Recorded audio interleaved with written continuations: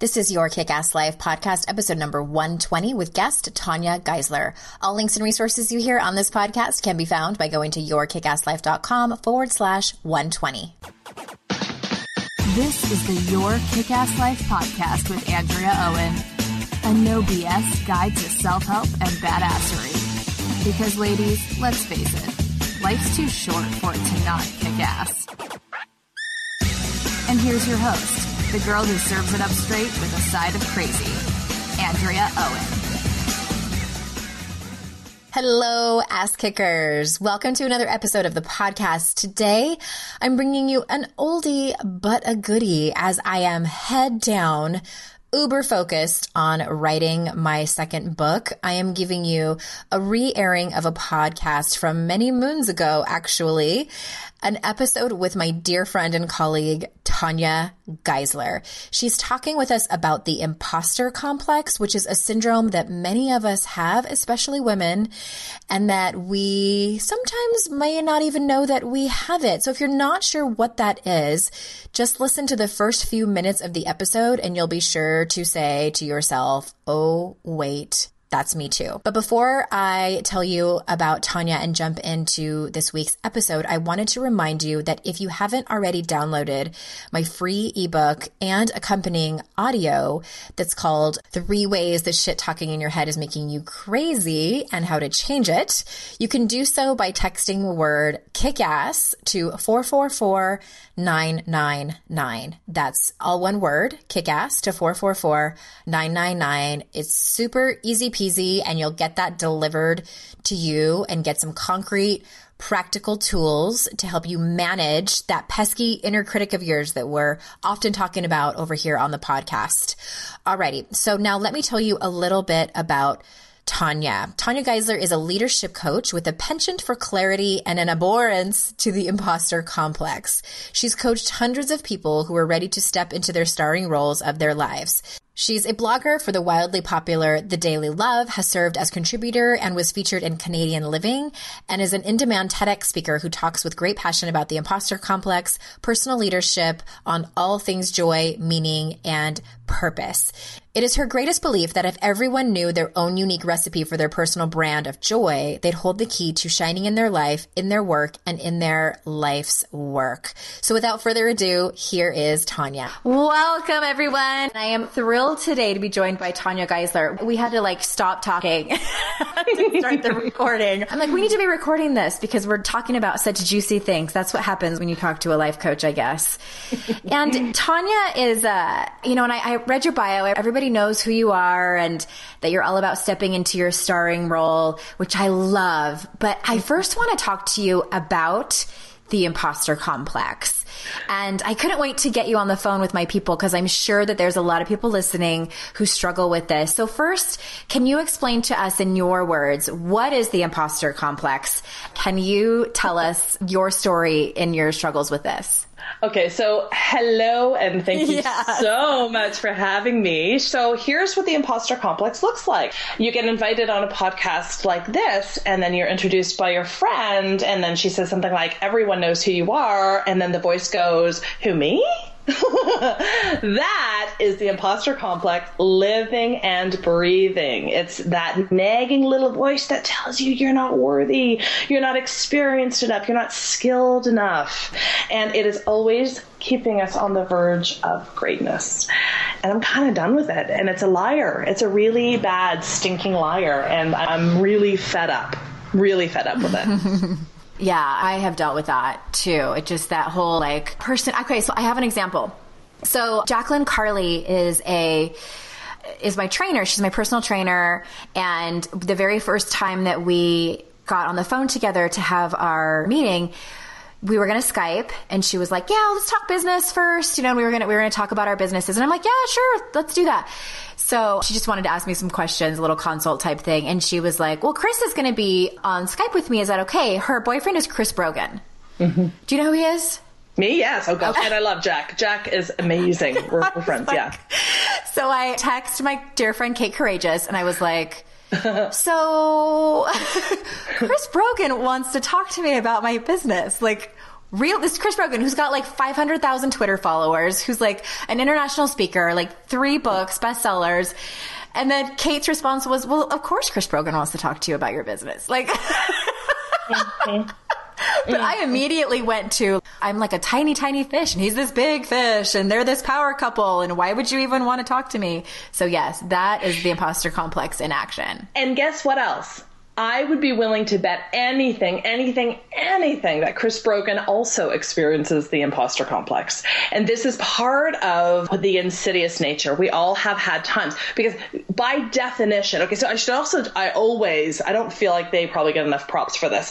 The term is actually the imposter complex, the imposter syndrome, imposter phenomenon. It was coined by 2 clinical psychologists back in 1978, and they were interviewing women, and they were noticing that they were incapable of internalizing any of their achievements. And we know that men absolutely experience it too. Women have it in different ways of going about it, and I go into that in some detail in my TEDx talk on the topic. But it's really anytime you hear yourself attributing your success to luck or chance or anything beyond your talent, skill, or efforts, right? So it's, or it's a matter of time before they find out that you're not quite as magnificent as maybe they had made up because they made a mistake, right? I've heard that before. Yeah, like when is everybody going to find out? I have no idea what I'm doing. Right.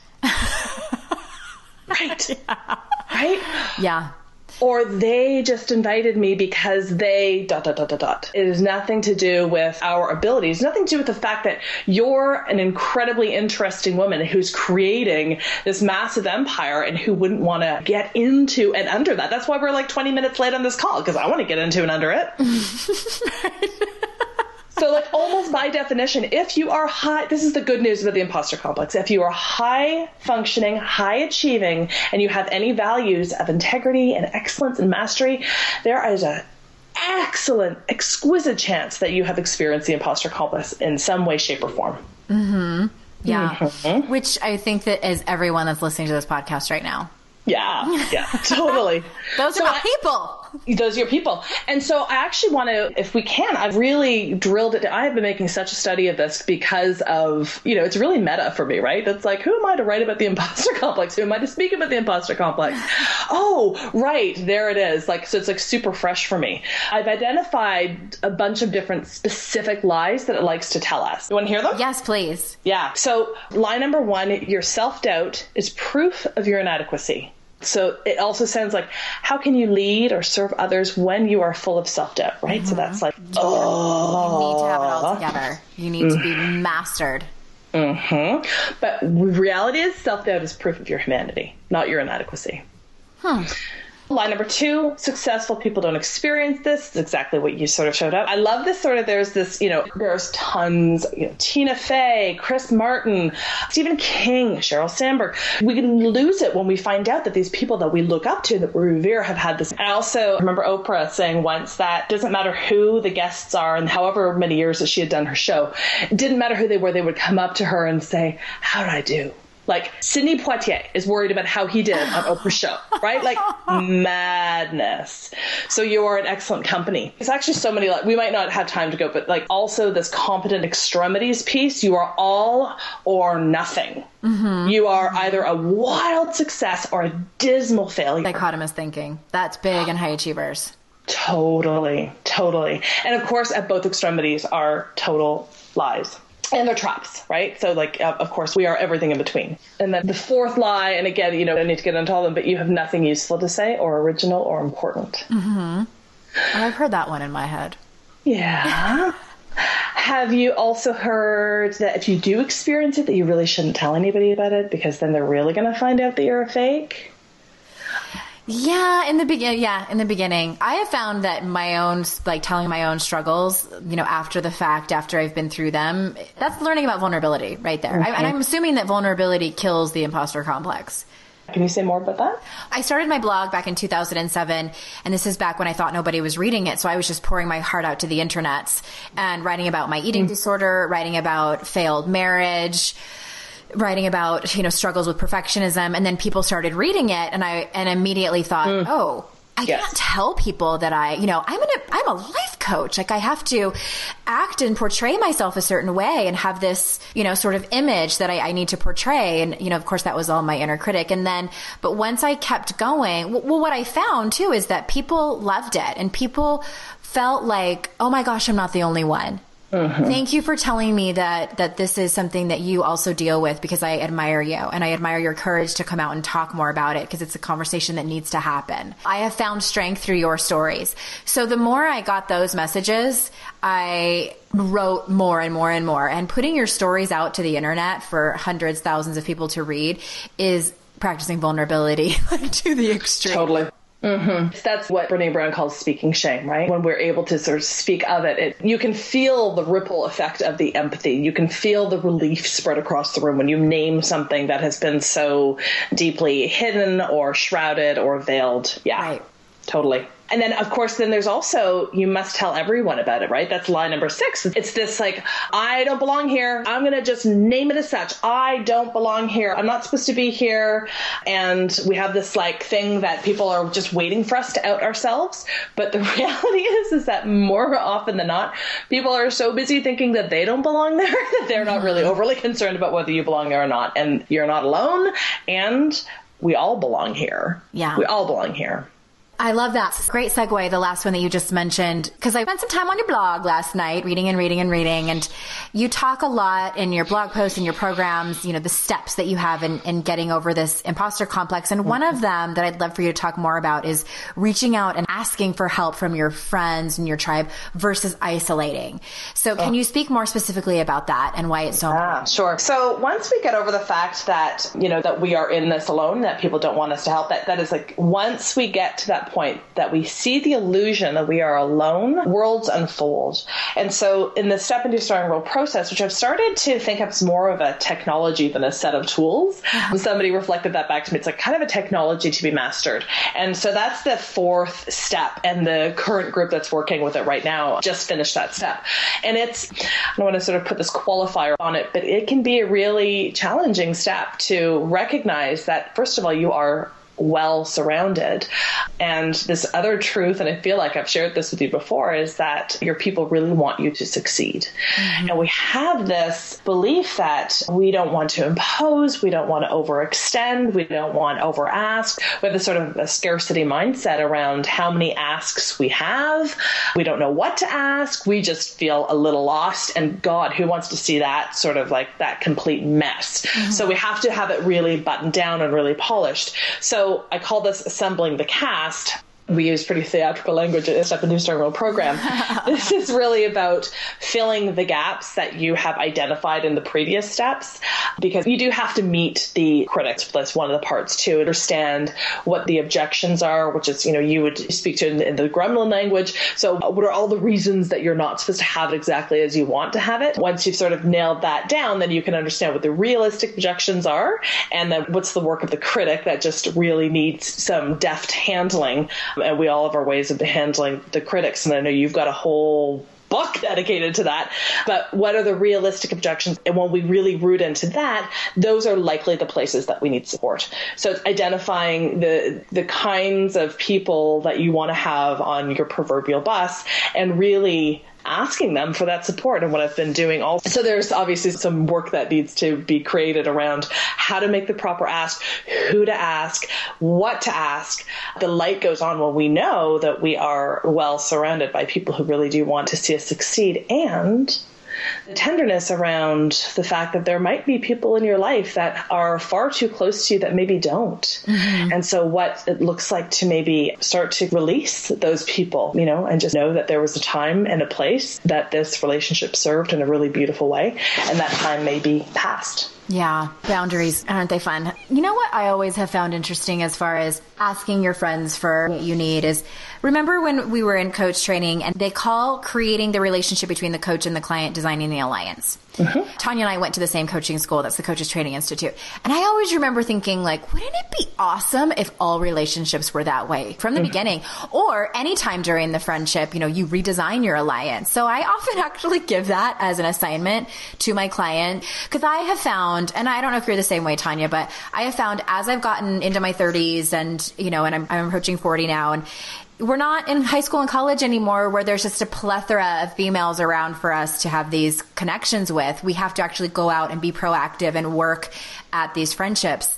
And I have found that very few women actually sit down and have a conversation as to like, what do you need in this friendship? What can I provide for you? Where am I falling short? Where I can fix that? What do you need from me? And it's so amazing because Amy Smith is my best friend and we have these conversations and it's so easy. Like, I mean, sometimes it's not easy to hear that something you may have been doing like is bothering that other person. But I think that we've both kind of gotten used to it. We're like, oh, I had no idea I was doing that to irritate you. I'm sorry. I will stop doing it. Like, it's just that easy. Right. Instead of like holding on to it or not feeling like you can go to that person or whatever. So I've given that assignment at least 2 times to 2 different clients and they've had great results. You know, like I never knew that I just had to have a conversation with her about it. And she was very open to it. This whole fantastic structure that CTI offers, I've just drilled it down to two sort of statements. And one is, and I think part of it is we don't know how to model it for other people in our life. So for me, it looks like the conversation starts with, you can count on me for, you know, X, Y, and Z, and I want to be able to count on you for X, Y, and Z. You know, and then that's where the conversation starts, because if you sort of say, what do you need from me? There is also this kind of like, oh my God, headlights. Yeah, kid in the candy store, deer in the headlights. I wouldn't even begin to know where to ask, where to start with what I want. So having a little bit of, you know, modeling of like, I really want you to be able to count on me for this, and what am I missing? You know, God, as women, like in particular, this is such an unbelievable opportunity to be able to, when I'm saying I want to be able to count on you for blah, blah, blah, I'm actually also recognizing and acknowledging how magnificent you are in that realm. Right? Yeah. What a gift that is. What an absolute gift. It sends that person to a place of, oh my God, I'm being seen in this way. That's wonderful. That might also trigger the imposter complex, mind you. But, you know, we also know that there's like a discussion that gets to happen now. It's a beautiful assignment that you give your clients. Absolutely. We don't put enough effort, I think, into creating the kind of relationships that we want with our friendships. I think it's an important one to have. So one of my favorite posts. I have to tell you though, I'm going to totally interrupt you. I'm going to do this really crappy thing by interrupting you 100% by saying, I have this program called Board of Your Life. It has been the bane of my, you know the story. It actually brought me to coaching. I love this with a fire of 1,000 suns. And it is such a challenge for people because it involves this really big ask.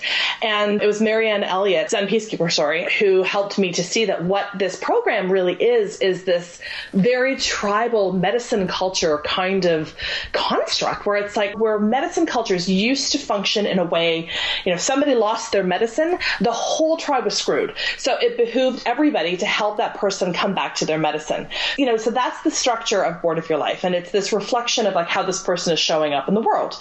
People understand the importance of that. They get how transformative that could be and are stopped by the ask because it's just too scary to make that ask. It's actually less about they're afraid of what they're going to hear about themselves, which is always way more magnificent than they could ever even conceive of.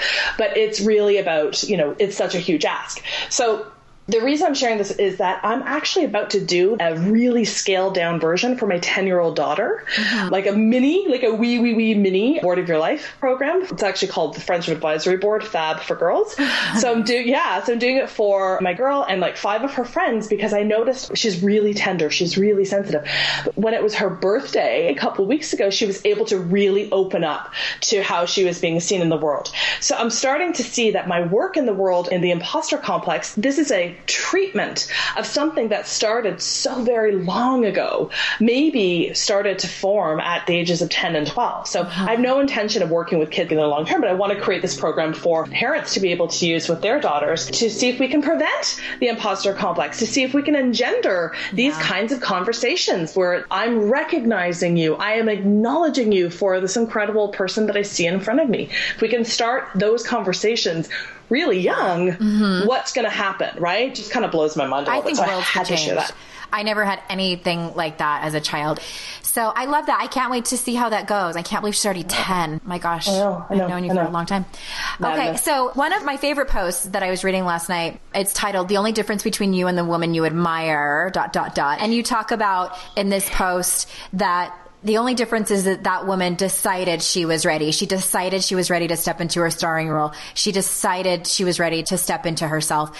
So I love it. I agree with it 100%. Can we talk about the notion that this is just a decision? Because so many people say, is it really that easy? Yes. Yes. Which I think it is too. Yes, and it's what you named at the top of the call. It's about worthiness and it's about readiness. Okay, so here's what I believe, and this actually kind of moves me to tears when I really think about this. Yeah. Latent in our being, in the very core of who we are the solutions to every last crappy bit that we are facing as a society. Greed, corruption, and we know what needs to be done. We know how to heal it. We know how to fix it. We know how to change it. But it's back to this Marianne Williamson quote about, who am I, right? Who am I to be this light? Who am I to make this change? Who am I? Oh my God, I actually feel like really welled up just thinking about the truth that it is all right here, but there is this big, fat, huge, audacious soup of lies that has completely enshrouded our abilities to see the truth, which is that we have it. We have it right here, right now. Oh my God, like totally verklempt just thinking about it. Honestly. So who are you not to is really the question. And the readiness piece, the decision, it comes with a lot of risk. There's no doubt. There's no doubt that there is risk. There's no doubt that, when you step into that spotlight, there will be people who will project onto you. There will be people who don't like what you have to say. So it's the decision. Are we ready? Are we willing to step into our magnificence and manage the fallout that's probably that may ensue? Are we ready to face the fears that have kept us back? Are we ready to manage the disconnection that we imagine is going to happen?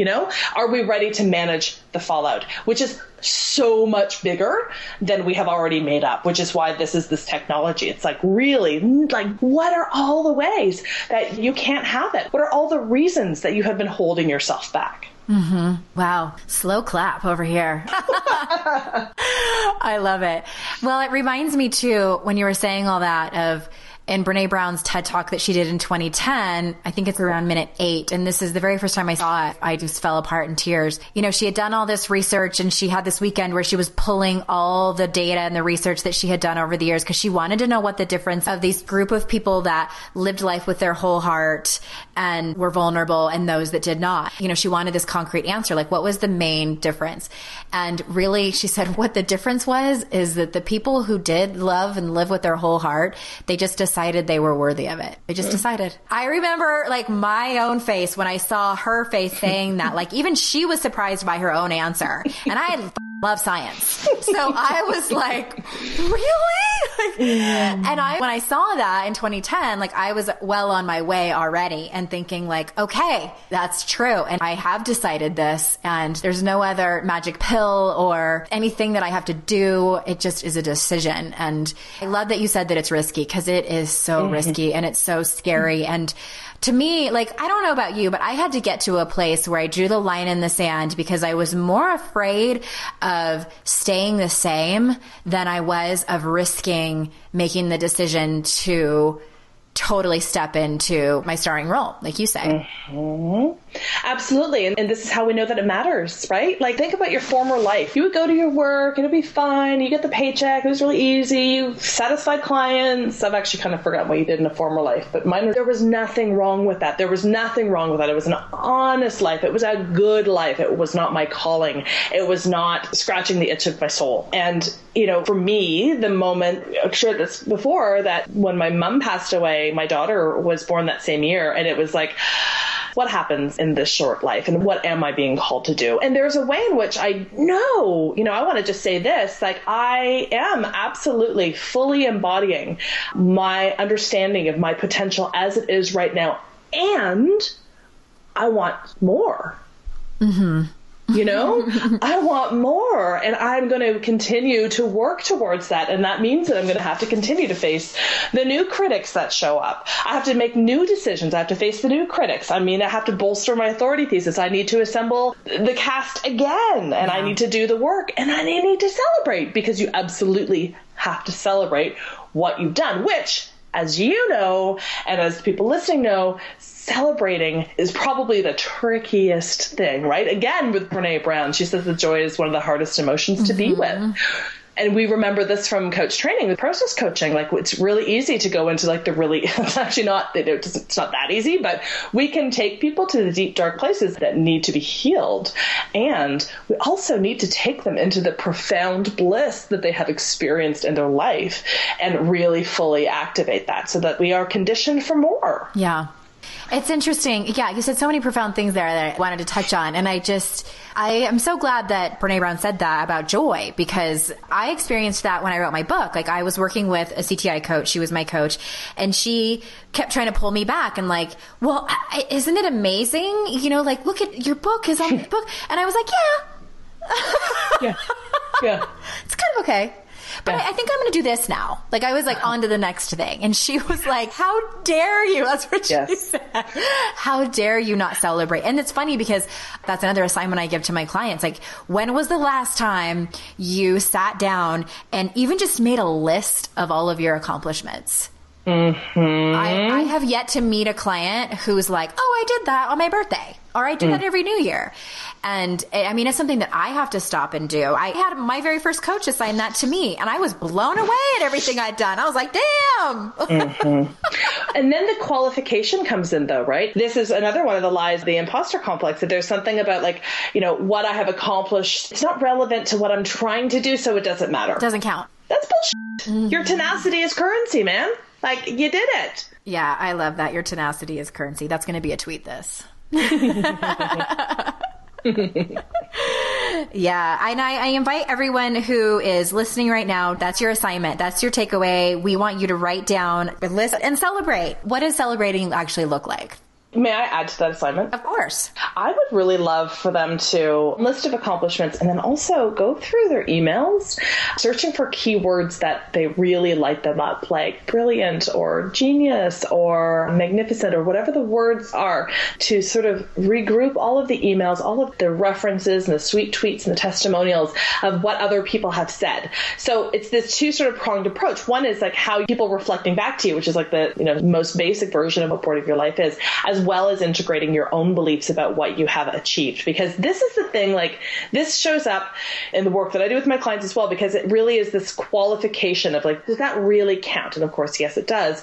When we are able to see how we're showing up in the world, this is also one of the lies of the imposter complex, by the way. The reason you don't actually allow those beautiful emails that you have received to really be integrated is that you actually can't trust the praise of others because, quote unquote, they're just being nice. This is what the imposter complex has you believe, right? But of course, it's not their fault. Like, you've just done such a good job pulling the wool over their eyes, right? So the two part of this is that they are actually reflecting back their magnificence. They are looking to you as a reflection of what they love deeply about themselves. So it's actually less about you and more about them. And it is still their truth. What they are seeing in you is their truth. So accept that as the gift that is, and sometimes we get given these gifts and it's like, really? An acrylic sweater with like a kitty cat on it? Like, you think that that's me? But you still understand that there was heart and there was soul and there was thought and love that went into that. So you receive it in that way and you say, thank you. Yeah. Yeah. Oh, such good nuggets. So tell everyone where they can find you. And if you have anything going on right now, the floor is yours. Thank you. So they can find me at TanyaGeisler.com. When they're there, they should sign up to get my 12 Lies of the Imposter Complex and 1 Truth. And the truth is so good. And when they're there, they'll probably see that I'll be talking, loving up my Step Into Your Starring Role program. Thank you so much for being here. I'm so glad that I got to introduce you to my people. And I'm sure that they thought you are just as lovely as I think you are, because I absolutely adore you. Thank you so much. It's a total honor to be here. Oh, all right. So until next time, everybody, I will see you later. Bye-bye.